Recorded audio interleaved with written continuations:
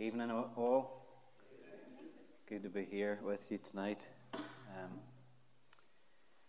Let's pray. Father, we come to you tonight and we declare that you are God and there is no other. That you are far above all, the transcendent one, the one who made everything and the one in whom we live and move and have our being. Everything exists within you. There's nothing bigger than you. And Lord, when we consider this universe that you have made, the sun and the stars, and when we consider that there are 1 million stars to every one grain of sand on this planet,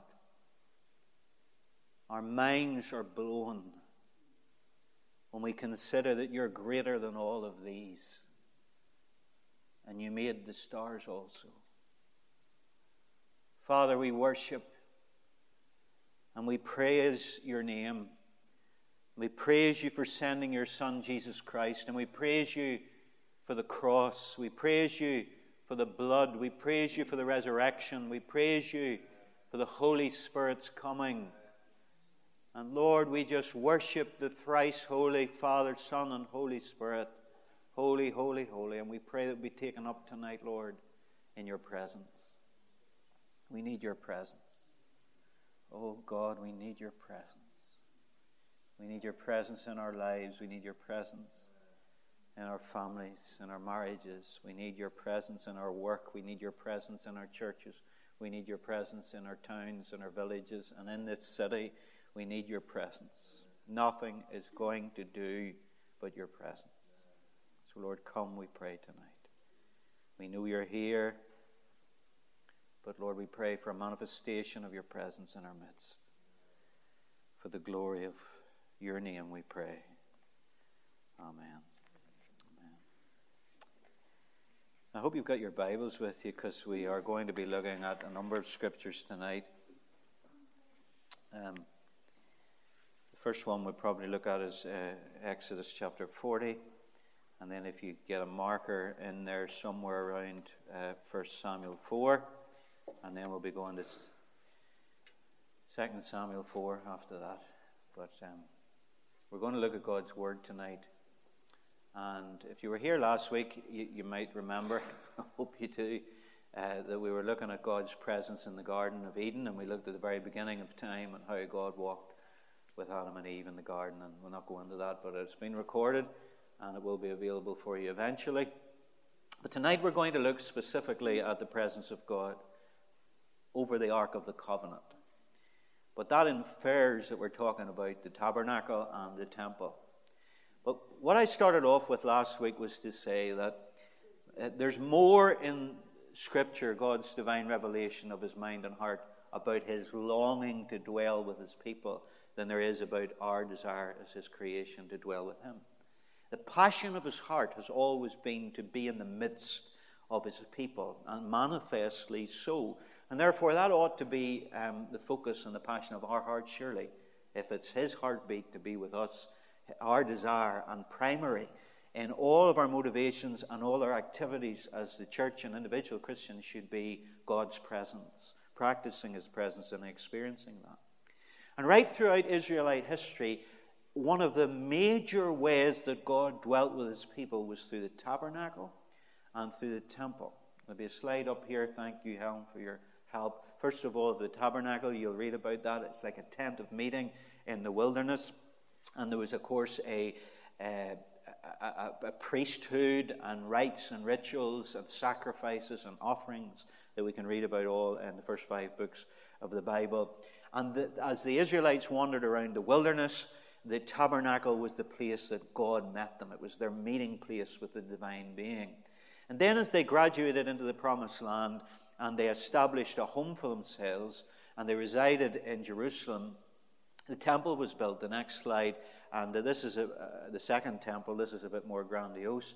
But the idea was basically the same, that this would be the meeting place between God and men and women. And the next slide will show that actually in the tabernacle and the temple, as I say, was a more solidified version of this. There was the outer court, and then there was in the tent structure, if you like, first of all the holy place, and you see there various pieces of furniture that we'll not go into tonight. But the holiest place of all, or the Holy of Holies, was this far part of the tent, which was a box-like room with no windows in it. And the Ark of the Covenant would dwell there, and God gave great instructions as to how this should be built. This acacia wood should be covered over with gold, and within it there was some sacred items, the rod of iron that budded, some of the manna, and the tablets that God wrote the Ten Commandments on were all in that box. But before we go into that any further detail, I want you to understand that the tabernacle in particular, the Hebrew word for tabernacle is hamashikan, and it's the same root as the word Shekinah.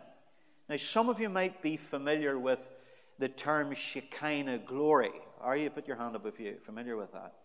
And really, Shekinah glory depicts the visible presence of the invisible God. Visible indications that the invisible God is around. The word Shekinah isn't actually in the Bible. But Hamashikan, tabernacle, literally is translated the dwelling place of the Shekinah. And it's derived from the Hebrew word to dwell, shekan.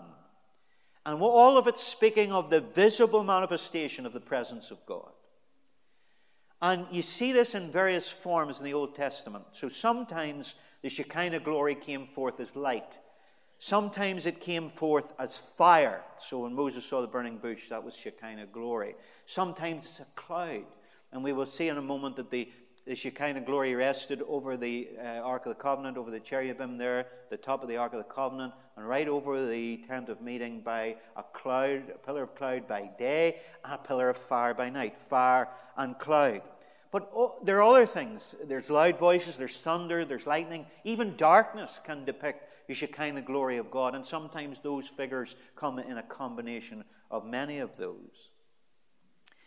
Now, if you're to go to Exodus chapter 40 with me just for a moment, you will see there that upon the completion of the tabernacle, when it was completed in God's instructions that he gave Moses, then the Shekinah glory of God took up residence within the tabernacle. And in chapter 40 of Exodus, last chapter, verse 34, it says, "Then the cloud covered the tent of meeting, and the glory of the Lord filled the tabernacle. Moses could not enter the tent of meeting because the cloud had settled on it, and the glory, the kabod, the weighty glory of the Lord filled the tabernacle." In all the travels of the Israelites, whenever the cloud lifted from above the tabernacle, they would set out. But if the cloud did not lift, they did not set out until the day it lifted. So the cloud of the Lord was over the tabernacle by day, and the fire was in the cloud by night, in the sight of all the Israelites during all their travels. And so a very simple lesson for the Israelites was that they didn't move unless they saw the presence move. And if the presence didn't move, they didn't move. And that is a lesson for all of us today. We ought to be a people who are following the presence of God. But sadly, we tend to be, Lord, would you bless what we're doing? Would you bless what we have planned, what we have programmed, what we have arranged, rather than actually looking to see where God's at work, where God's presence is, and follow the pillar of cloud and fire. But God's such a good God. He was even looking after his own children in the wilderness. The wilderness is a very hot place during the day, and it's a very cold place at night. And during the day, the pillar of cloud was like a canopy that would come over them to protect them from the sun. And during the night, guess what happened? When the temperature drops, there's a pillar of fire, like a divine super sir, that's keeping them all warm in the evening. It's marvelous, isn't it, how God was protecting his people. But in the Old Testament, we read that God himself, whilst he dwelt, as it were, with his people in this tent, God was enthroned, the Bible says, above the cherubim. So see the Ark of the Covenant? that cloud that's above it, the pillar of fire and cloud, is where God would be enthroned, just on the mercy seat, literally, the mercy seat. And that was where the high priest would sprinkle the blood on the Day of Atonement, where those cherubim, those angelic beings are. And cherubim in Scripture are beings of fire, and they cover the glory of God and reflect the glory of God. There were no windows in the Holy of Holies. So the high priest would have been tripping over himself and stumbling in that room if there wasn't the divine light. That's the only way that he could operate as a high priest, was through the divine light. Now, if you can remember the first image that I showed you, there's no beauty in the tabernacle. It was just a tent with animal coverings. But the glory was the kabod of God that rested on the tabernacle. And just, can I remind you that it says of Jesus in Isaiah 53, there was no form or beauty or comeliness or attractiveness within him that we should desire him. Yeah?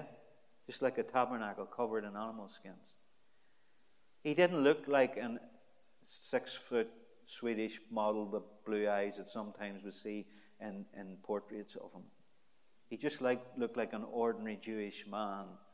But John says we beheld his glory, the glory of the only begotten of the Father, full of grace and truth. In other words, he didn't stand out in a crowd for any reason, but the glory of God was on him. There came a day in the history of Israel when they took the presence of God in the ark for granted, and they lost it. Next slide shows you a kind of close-up of the glory of God and the priest, what it may have looked like there in the mercy seat. But can you imagine taking the presence of God for granted like this? So if you go to 1 Samuel chapter 4, and we're going to be reading a fair bit of Scripture tonight, so stay with me, okay? And I'll summarize as we read. Shouldn't need to apologize for reading Scripture in church, should we? Verse 1 then of 1 Samuel chapter 4. Now the Israelites went out to fight against the Philistines. The Israelites camped at Ebenezer. Interesting, Ebenezer means up to now the Lord has led us. To this point the Lord has led us. And there's a bit of presumption here. They're thinking God's led us all the way. God's our God. God's presence is with us. And the Philistines at Aphek, the Philistines deployed their forces to meet Israel. And as the battle spread, Israel was defeated by the Philistines, who killed about 4,000 of them on the battlefield. When the soldiers returned to the camp, the elders of Israel asked, "Why did the Lord bring defeat on us today before the Philistines? Let us bring the ark of the Lord's covenant from Shiloh, so that he may go with us and save us from the hand of our enemies." Now, right now, what you're seeing is there is a religious superstition entering into the faith of the Israelites here.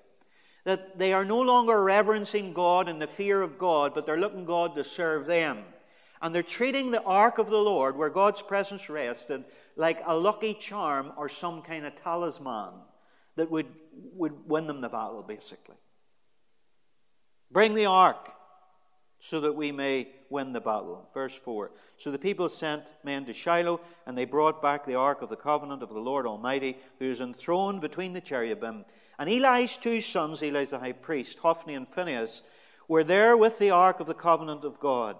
And when the ark of the Lord's covenant came into the camp, all Israel raised such a great shout that the ground shook. Hearing the uproar, the Philistines asked, What's all this shouting in the Hebrew camp? When they learned that the ark of the Lord had come into the camp, the Philistines were afraid. A god has come into the camp, they said. Oh no, nothing like this has happened before. We're doomed. Who will deliver us from the hand of these mighty gods? They are the gods who struck the Egyptians with all the kinds of plagues in the wilderness. Be strong, Philistines, be men, or you will be subject to the Hebrews as they have been to you. Be men and fight.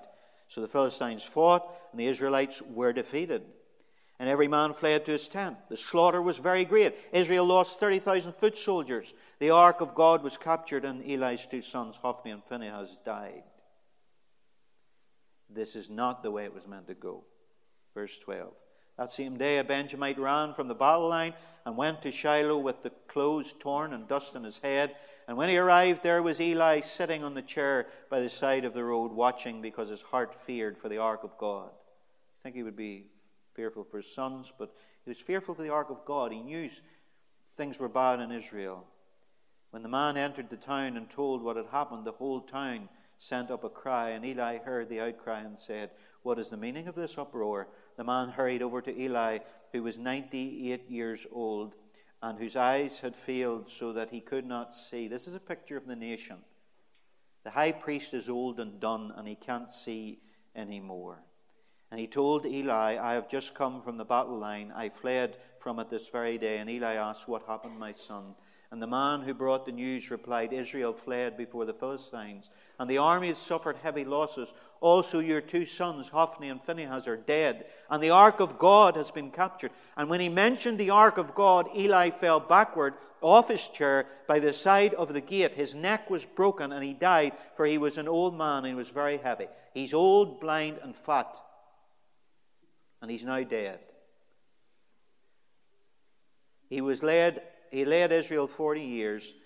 Now watch this. His daughter-in-law, the wife of Phinehas, who is now dead, was pregnant and near the time of delivery. And when she heard the news that the ark of God had been captured and that her father-in-law and her husband were dead, she went into labor and gave birth, but was overcome by her labor pains. And as she was dying, the woman attending her said, "Don't despair, you have given birth to a son." But she did not respond or pay any attention. She named the boy Ichabod, saying, "The glory has departed from Israel," because of the capture of the ark of God and the deaths of her father-in-law and her husband. And she said, "The glory has departed from Israel, for the ark of God has been captured."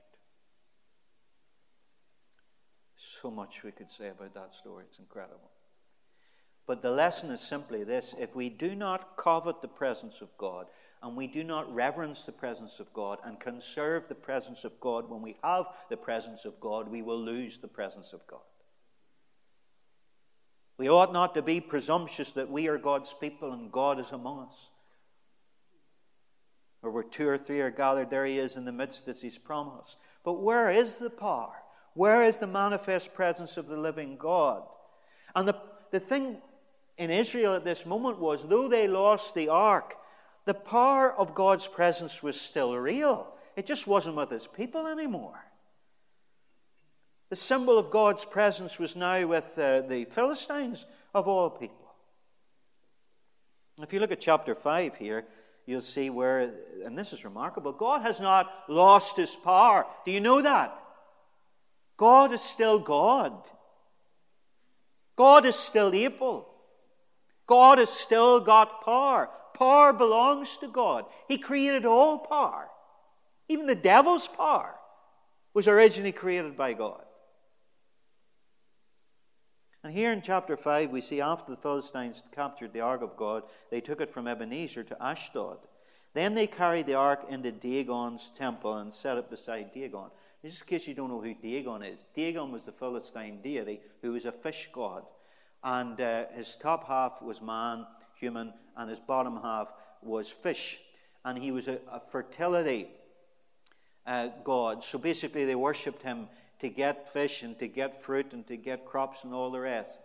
And there was all sorts of weird things involved in that type of worship. But they set the Ark of the Covenant in Dagon's temple beside this image of Dagon. Look at verse 3. And when the people of Ashdod rose early the next day, there was Dagon fallen on his face on the ground before the ark of the Lord. And they took Dagon and put him back in his place. Now, if you've got a God that you've got to put in his place, you're in trouble. You understand? But they had to put their God back in his place in verse 4. But the following morning, when they rose, there was Dagon fallen on his face on the ground before the ark of the Lord. His head and his hands had been broken off and were lying on the threshold. Only his body or his torso remained. So in other words, the command center of this God was broken before our God. His hands were broken before our God. Because he can't do anything. He can't think, he can't speak, he can't hear. He's a dumb idol. He can't do anything because he's not the living God. So God's still got power. That is why verse 5, to this day, neither the priests of Dagon nor any others who enter Dagon's temple at Ashdod step on the threshold. Verse 6, the Lord's hand was heavy on the people of Ashdod and its vicinity. He brought devastation on them and afflicted them with tumors. Now this, I'll not read the whole passage, but they are terrified now of the living God that's in their midst. And they start moving the ark of God around the different towns of Philistia, because there's tumors and there's curse that's coming through the presence of God. Now you listen to what I'm saying here tonight. That the presence of God either brings blessing or cursing upon you. Right? And it all depends how you are aligned with the presence of God or not. And I alluded this a little bit last week when I said that God was in hell. Or should I say hell is in God, because do you understand what I'm saying? Hell doesn't belong to the devil. It was created for the devil and his angels, yes. But hell is basically when we say no to God. And He says to us, thy will be done. And we desire an existence out of communion with God. But what I want you to understand is God's presence is hell to someone who is not aligned in His presence. Or with His presence. Do you understand? Some of you look like you don't understand. That's okay. But what I'm trying to say to you is, it's not that God wants to send people to hell. You understand? It's when we are not aligned with His heart that we end up bringing the curse upon ourselves. These Philistine towns, the presence of God wreaked havoc. And so they said, we've had enough of this. We're going to send the ark of God back. And we can't be doing with this. And in chapter, let's see where it is. Chapter 6, verse 7. They decide this is what we're going to do. We're going to send God back to where He belongs. Verse 7. Now then, get a new cart ready, and 2 cows that have calved and have never been yoked. Hitch the cows to the cart, but take their calves away and pen them up. Take the ark of the Lord and put it on a cart, and in a chest beside it put the golden objects you are sending back to Him as a guilt offering. So they realized they'd sinned, and they devised these gold tumors and gold rats, which probably came about. The tumors that they were all suffering from probably spread with rats, or I don't know what way it worked, but they devised this way: we have to send an offering to this God to get rid of this curse. So gold tumors and gold rats. And if it goes up to its own territory toward Beth-Shemesh, then the Lord has brought this great disaster on us. But if it does not, then we will know that it was not His hand that struck us, but that it happened to us by chance. Now I want you to think of their plan right here. Take 2 cows and a new cart, and these cows have calved, have never been yoked. Now the last thing that you do if you want cows to pull a cart is you don't pick cows that have never pulled a cart before and never been yoked. They've never had a yoke on them. And you certainly don't pick female bovine, which cows have just calved. In other words, mommy wants to go to baby all the time. And they're saying, separate the calves, and we will know that this is God if these previously unyoked cattle who are yearning for their children, because they're mothers, go a certain direction against their will. It has to be God. Then we'll know it's God that has done this. And look at verse 10. So they did this, and they took 2 such cows and hitched them on the cart and penned up the calves. They placed the ark of the Lord in the cart along with it, the chest containing the gold rats and the models of the tumors. Then the cows went straight up towards Beth-Shemesh, keeping on the road, and lowing all the way. They went in protest, lowing. They wanted to go back to their calves. They did not turn to the right, to the left, and the rulers of the Philistines followed them as far as the border of Beth-Shemesh. Not incredible? That had to be God. And when you look down at verse 19, where do you see what happens next? It stops by a field, okay, in Israel. It goes home. The ark is now gone home to Israel. And it stops by a field of grain or corn. And verse 19, it says this, "But God struck down some of the inhabitants," this Israeli place, Beth Shemesh, "putting 70 of them to death because they looked into the ark of the Lord. The people mourned because of the heavy blow the Lord had dealt them. And the people of Beth Shemesh asked, 'Who can stand in the presence of the Lord, this holy God? To whom will the ark go up from here?' Then they sent messengers to the people of Kiriath Jearim, saying, 'The Philistines have returned the ark of the Lord. Come down and take it up to your town.' So the men of Kiriath Jearim came and took up the ark of the Lord, and they brought it to Abinadab's house on the hill, and consecrated Eleazar his son to guard the ark of the Lord. And the ark remained in Kiriath Jearim a long time, 20 years in all." Now, why am I telling you all this? I'm telling you all this to see the power of the presence of God. The power of the presence of God in the midst. And even when it got back among God's people, they looked inside the ark, which we were forbidden to do, and 70 of them were struck dead. Now I want you to come with me again to 2 Samuel. 2 Samuel chapter 6. Because David had a heart after God, we know. And David wanted the ark of God to be back into Jerusalem. He wanted a resting place for the ark in the presence of God.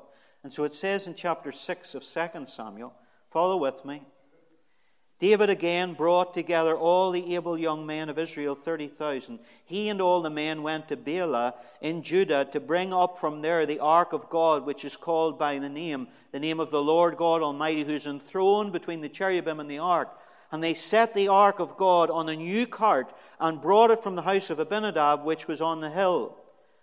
Uzzah and Ahio, sons of Abinadab, were guiding the new cart with the ark of God on it, and Ahio was walking in front of it, and David and all Israel were celebrating with all their might before the Lord, with castanets, harps, lyres, timbrels, sistrums, and cymbals. And when they came to the threshing floor of Nacron, Uzzah reached out and took hold of the ark of God, because the oxen stumbled, and the Lord's anger burned against Uzzah because of his irreverent act. Therefore God struck him down, and he died there beside the ark of God. Then David was angry because the Lord's wrath had broken out against Uzzah. And to this day that place is called Perez Uzzah. The break out upon Uzzah, it means. David was afraid of the Lord that day and said, "How can the ark of the Lord ever come to me?" He was not willing to take the ark of the Lord to be with him in the city of David. Instead, he took it to the house of Obed-Edom the Gittite. The ark of the Lord remained in the house of Obed-Edom the Gittite for 3 months, and the Lord blessed him and his entire household. Right, I know I've read a lot of scripture, but listen, you need to hear it. And this is why I've read all those passages of scripture. The Philistines robbed Israel of the ark, the presence of God. Yes? Why? Because they began to take it for granted. Taking the presence of God for granted, not conserving it, not preserving it, and they lost it. And then the Philistines got fed up with the curse that they were under, because they were not aligned with the presence of God. So they want to get rid of the ark. And they even reverence God by sending these offerings. But they put the ark of God on a cart, a new cart. And they yoked the oxen to it, and they let the oxen be led of God, and it came back to God's people. But look at what happens. God's people look into the ark, and they are struck down, 70 of them. And now David, 20 years later, is wanting the ark to return from Abinadab's house. And Abinadab's son Uzzah puts his hand out, and Uzzah means strength, by the way. Human strength. He puts his hand out. Remember, he would have been familiar with this ark for 20 years in his own home. His father's Abinadab. You understand? And whether it's over familiarity or whatever it was, he put his hand out, steadied the ark, and he struck down. The anger of the Lord struck him. And David can't understand this, because David thinks he knows the Lord, but he can't understand what's going on here. And you know what happened? The Philistines sent the ark out on a cart, and David did exactly the same. He put the cart out the same way as the Philistines did, and he presented the ark he rolled the presence of God out on a cart. And the book of the law says, listen, it says that the Levites were the only people who were allowed to carry the ark of God. And one particular clan in Levi, which is the family of Kohath, the Kohathites, they were the only one who were to carry the ark. And they weren't allowed to touch the ark. No one was allowed to touch the ark. The ark had to be carried with poles. There are rings on the ark of the covenant, and there are poles that are put through it. And so the men, the family of Kohath, those Levite priests, would carry it on their shoulders. Listen, because the presence of God cannot be rolled out on a cart. It can only be carried.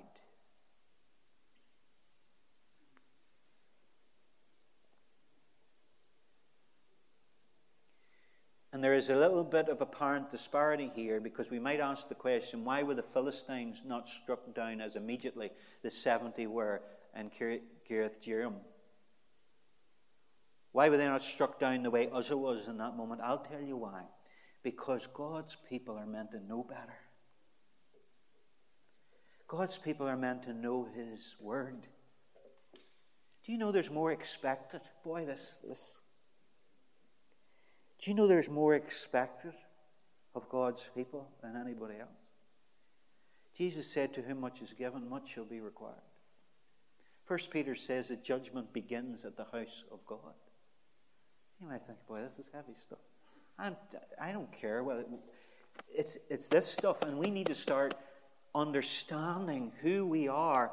Yes, the blessings and the inheritance we have, but the responsibilities that we have to carry the presence of God, to reverence the presence of God, to conserve the presence of God.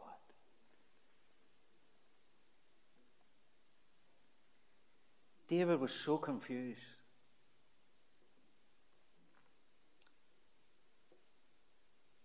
You know, he actually said, how can I bring this ark to me?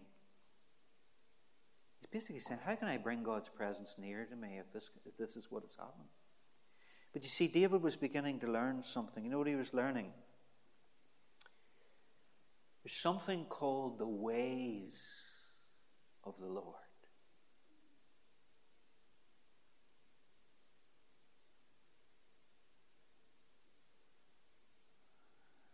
The ways of the Lord. Or to put it another way, God's work must be done God's way.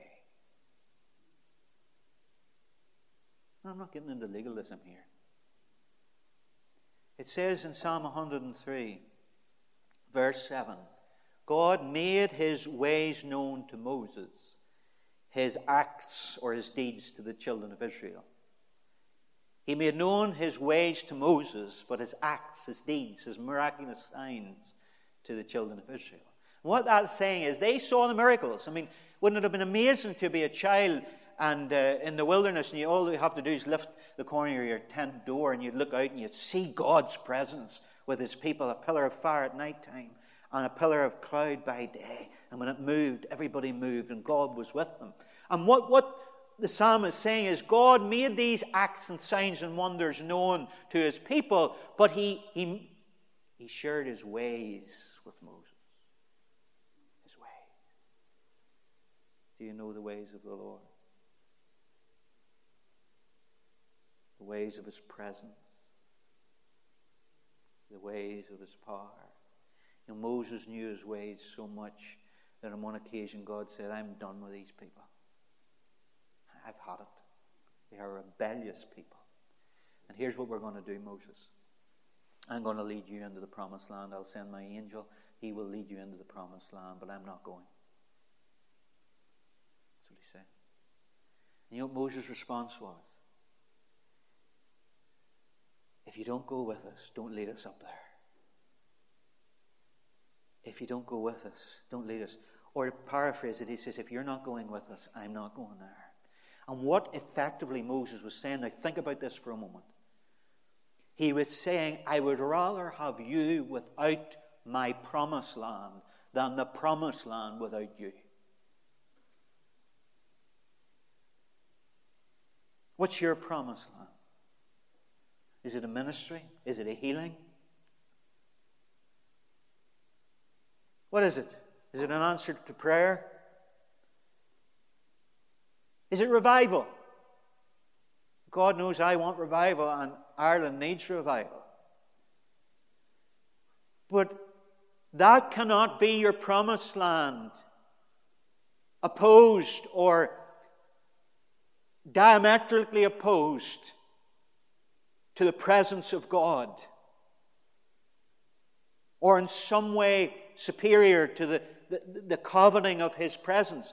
Would you be prepared? Now listen carefully to what I'm saying. I don't think this is a choice we necessarily have to make. But would you be prepared to have God's presence all the days of your life and not have revival? Now I said, I don't think that's a choice God's making us have. But what I am saying is, that's an important question and distinction in our hearts. There are God's ways, and one of His ways is He must be first. And you might think He's some kind of divine, a divine egomaniac. But He's not, because here's why. He knows we are our healthiest, our best, our most satisfied, our most fulfilled, overjoyed, at peace, whenever we are in perfect alignment to Him.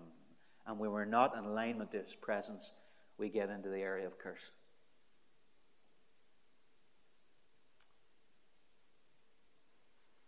And so there's this guy at the end of chapter 6 called Obed-Edom. And what you mightn't see, and you don't see in this passage, you see it in 1 Chronicles, is Obed-Edom had the ark of God in his house for 3 months. Abinadab had the ark in his house for 20 years, and we don't read of him being blessed. Are you getting this? Abinadab and his sons had the ark of God. It's the same thing. I said to you last week, there could be 2 people in a meeting and one is so overwhelmed. They could be lying on the floor, totally consumed, whacked by the power and the presence of God, and a person beside them that is utterly oblivious, like a statue of stone. 20 years Abinadab had the ark of God in his house, and it doesn't mention blessing, and in fact all you get, it seems, is over-familiarity because Uzzah reaches out his hand. It's all about human strength. But Obed-Edom has the presence of God and the power of God and the ark of God 3 months, and it says he and his house were abundantly blessed. Why? Why? Because he knew the ways of God. Obed-Edom was a Levite, and he was of the clan of Kohath.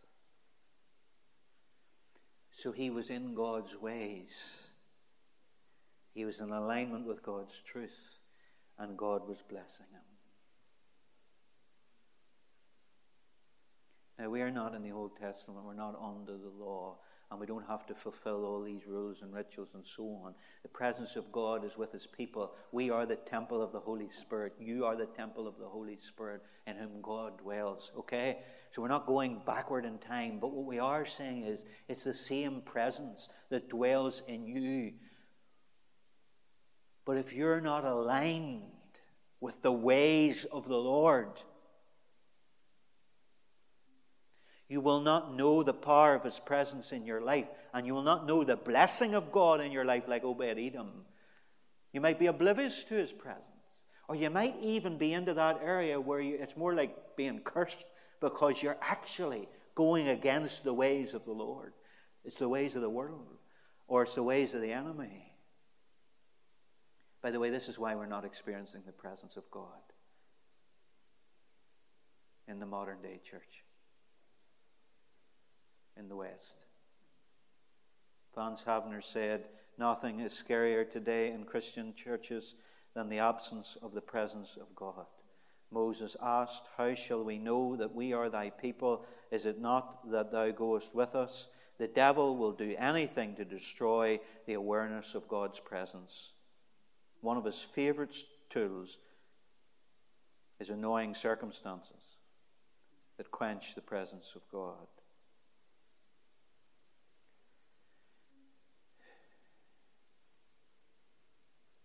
There's a preacher called Old Bud Robinson, and he was holding meetings in a dead church, spiritually barren church. And he was staying with the pastor, and one evening he was in his room praying very loudly, loud enough to be heard a mile away. And the pastor looked in and said, "Bud, dear brother, God is not deaf." And Bud replied, "I know he's not, but he's a long way from this place."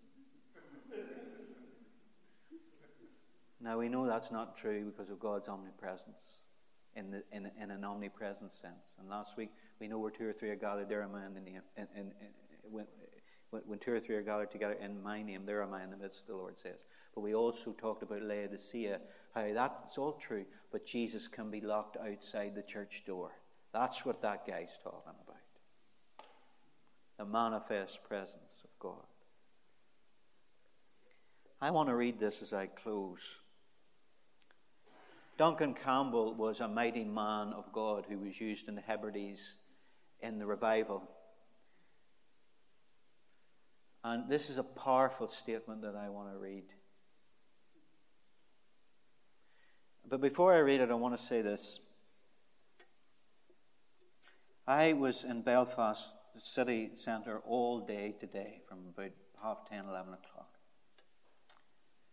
And I wasn't being a holy Joe. I just was with my wife and daughter who were shopping.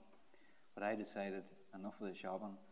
I'm going to walk around the city and pray to the Lord and just keep my eyes open and my ears open and just see what I see. And I'm burdened tonight. Really burdened. I'm a son of this city. But the enemy's everywhere. The darkness is everywhere. And whether it's you're looking on the murals on the walls, or you look at the type of the shops, or you look at the people walking about, and if you have spiritual eyes that are open, as we sang earlier, open the eyes of my heart that I might see you, but that our eyes are open that we might see the spiritual realm, you will see the darkness that is flooding through the streets of this city. Utter darkness. Demonic darkness. And then I go to Corn Market. And then I see what's portrayed as the church. Preaching. And all they're interested in is talking about sex. The church, LGBT plus, and condemning gay people and whatever, trans people and all sorts of orientations. I'm standing here as a observer, and I know some of the people, not get into all that. I'm watching, I'm thinking, this is like another dimension. It's like another planet. And I'm sitting here and I can't identify with the darkness, but I can't identify with this. It's another spirit. And I actually wanted to go up. I actually saw the guy with a big rainbow flag, and I thought, I'm going to talk to him. And I went over to him, and I said, could I have a word with you? And he had a camera on him, so he was taping everything. And I said, are you on camera? And he said, you will be on camera. I said, well, I don't want to be on camera, so I didn't then speak directly to him. But what I was going to say to him was, I'm a Christian. I believe the Bible. I believe everything that's in the Bible. But this is not me. This is not how Jesus... I could go on and on and on. That's a hobby horse. But I'm telling you this. Listen, folks. We need a move of God. There is nothing that is going to work for this city. It's not going to work because the power of the enemy is far too great for our wee programs. And I'm not despising anything that any of us are doing. I'm doing stuff. All I'm saying is, it's like, I talked earlier about the grain of sand and the hugeness of the universe. That's what we are like. In our little thing that we do and get on with when the enemy is coming in like a flood. And the only thing that is going to be able to resist him is when the Spirit of the Lord raises up a standard. That's what true revival is. That's what true revival is. When God takes the field, when God comes in his presence, that's the only thing that's going to work, folks. We never argue anybody into the kingdom of God. And I think there's a place for apologetics, and you're going to have a series on apologetics later on. God bless that. I do believe there's a place. Paul reasoned with people, but even that doesn't work. It doesn't work if the Spirit of God doesn't come upon it. And what we need is a flood, a deluge of the Holy Spirit of God. We need the Holy Spirit to come and arrest people. Like, just take hold of them without preaching at times. God just coming. It's the only thing that's going to work. The church is finished. Belfast is finished. Ireland is finished if God does not move. Now that should inform our prayers. Let me read this from Duncan Campbell. I want to say humbly and reverently that to me the greatest reality, the greatest fact in life is just the presence of the Lord Jesus. And I love him. That to me is greater than preaching. It is greater than seeing revival. I thank God for what I have seen in that realm, but the greatest thing of all is just to have fellowship with Jesus. We do well to remember that no amount of activity in the King's service will make up for the neglect of the King himself.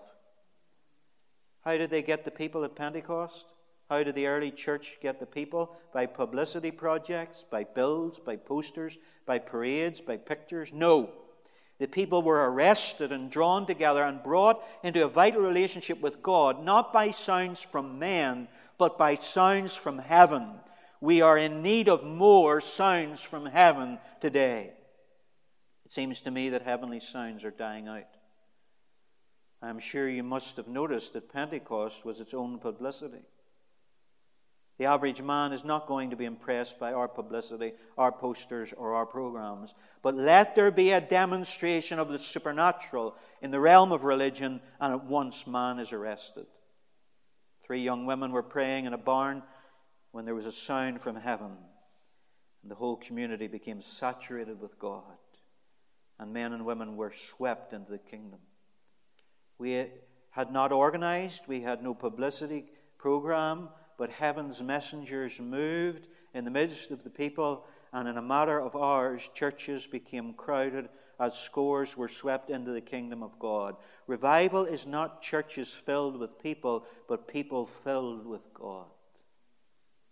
In revival, the church, the roadside, the hillside, all become places made sacred by the presence of God and the cry of the repentant. The kingdom of God is not going to be advanced by our churches becoming filled with men, but by men in our churches and women becoming filled with God. It is one thing to shout it. It is one thing to sing it. It is one thing to talk about revival. But give me a people on their faces seeking to be rightly related with God. And when that happens, we will soon know the impact of God realization in our country. God realization. There's a growing conviction everywhere, and especially, now this was years ago, a growing conviction everywhere, and especially among thoughtful people, that unless revival comes, other forces will take the field that will sink us still deeper into the mire of humanism and materialism. We long for revival. We are longing to see a movement in our own community, in our own church, hall or assembly, and we are crying, God, send it. But heaven's cry is your eye fixed upon me? Get rightly related to me. God is the God of revival, and He will revive us again. God is the God of power, and He will find a willing people in the day of His power. I would say that the particular prerogative of the Holy Spirit is to purify and then empower. There's a kind of gospel being proclaimed today which conveniently accommodates itself to the spirit of the age and makes no demand for godliness. It is the signature of the Holy Ghost upon our work and witness that makes all the difference. How many there are whose lives are weak and whose service is poor and ineffective just because they have not zealously guarded the time and place of prayer, the presence of God.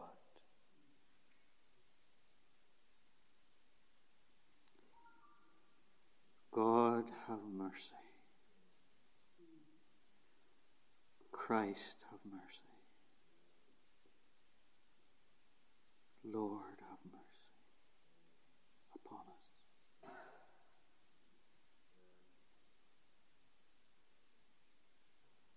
Lord, we are your church, redeemed by precious blood. But if we are honest, we know little of your presence.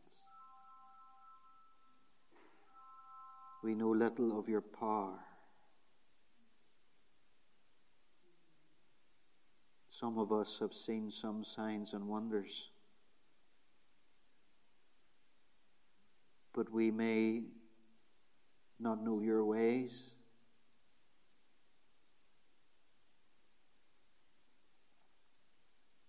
Teach us your ways, Lord.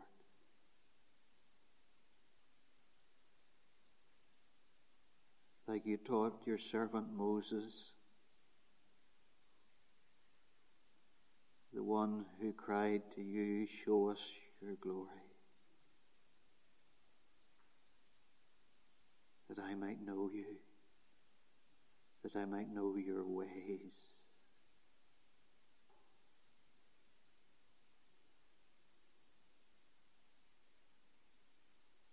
Lord, I pray for those whose lives here tonight are so out of line with your ways that actually they're suffering for it.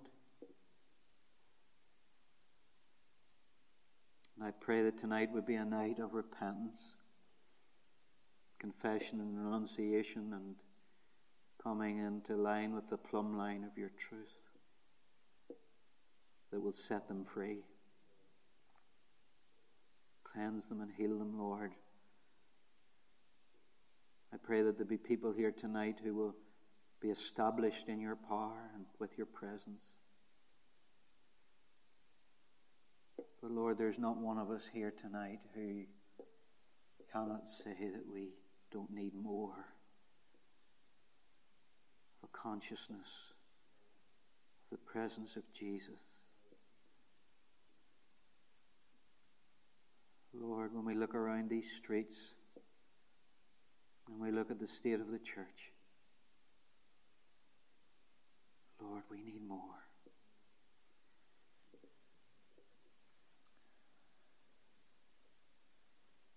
I'm just relaying this to you in this attitude of prayer. I'm reminded of when I was walking to a funeral one day in Portadown, beautiful sunny day,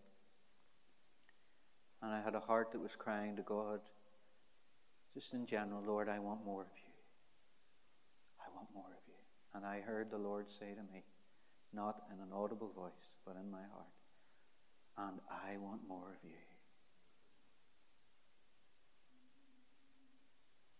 You see, we are very good at asking him for more. But if we draw near to God, he will draw near to us. That's the promise. That's the promise. So, Lord, we come to you tonight, those of us whose hearts have been touched by your Spirit this evening.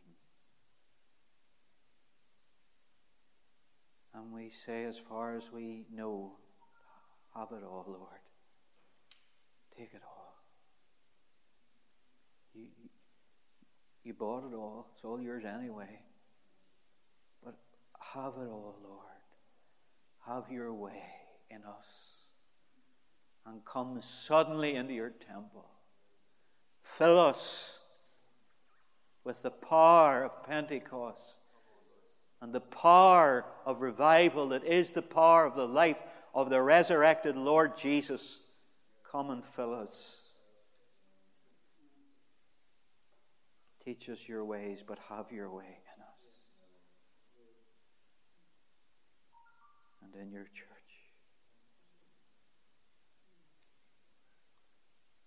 Now there will be an opportunity for prayer if you need healing or you need help or you need whatever. But I would really encourage you tonight to just allow the Holy Spirit, who is hovering over us, whose presence is real. If you're discerning it, He's here. But allow Him to do what He wants to do in you as you sit in His presence. Don't rush it, please. Let Him minister to you deep, deep. I believe God is doing something. In this dark, evil day, He's doing something in His church. He's stripping her. He's breaking her. He's humiliating her. Not because He's cruel, but because there's pride and there's arrogance and there's the strength of man and there's religiosity and there's all sorts of spirits at work in the church. And He's stripping her of that, bringing her weak. He's exposing things in the church. You need to read Christian media to find this out. But He's only doing it out of love because He wants His church back. He wants His bride back. Come, Father, Son, and Holy Spirit, you and the ark of your strength, into your dwelling place. Oh God.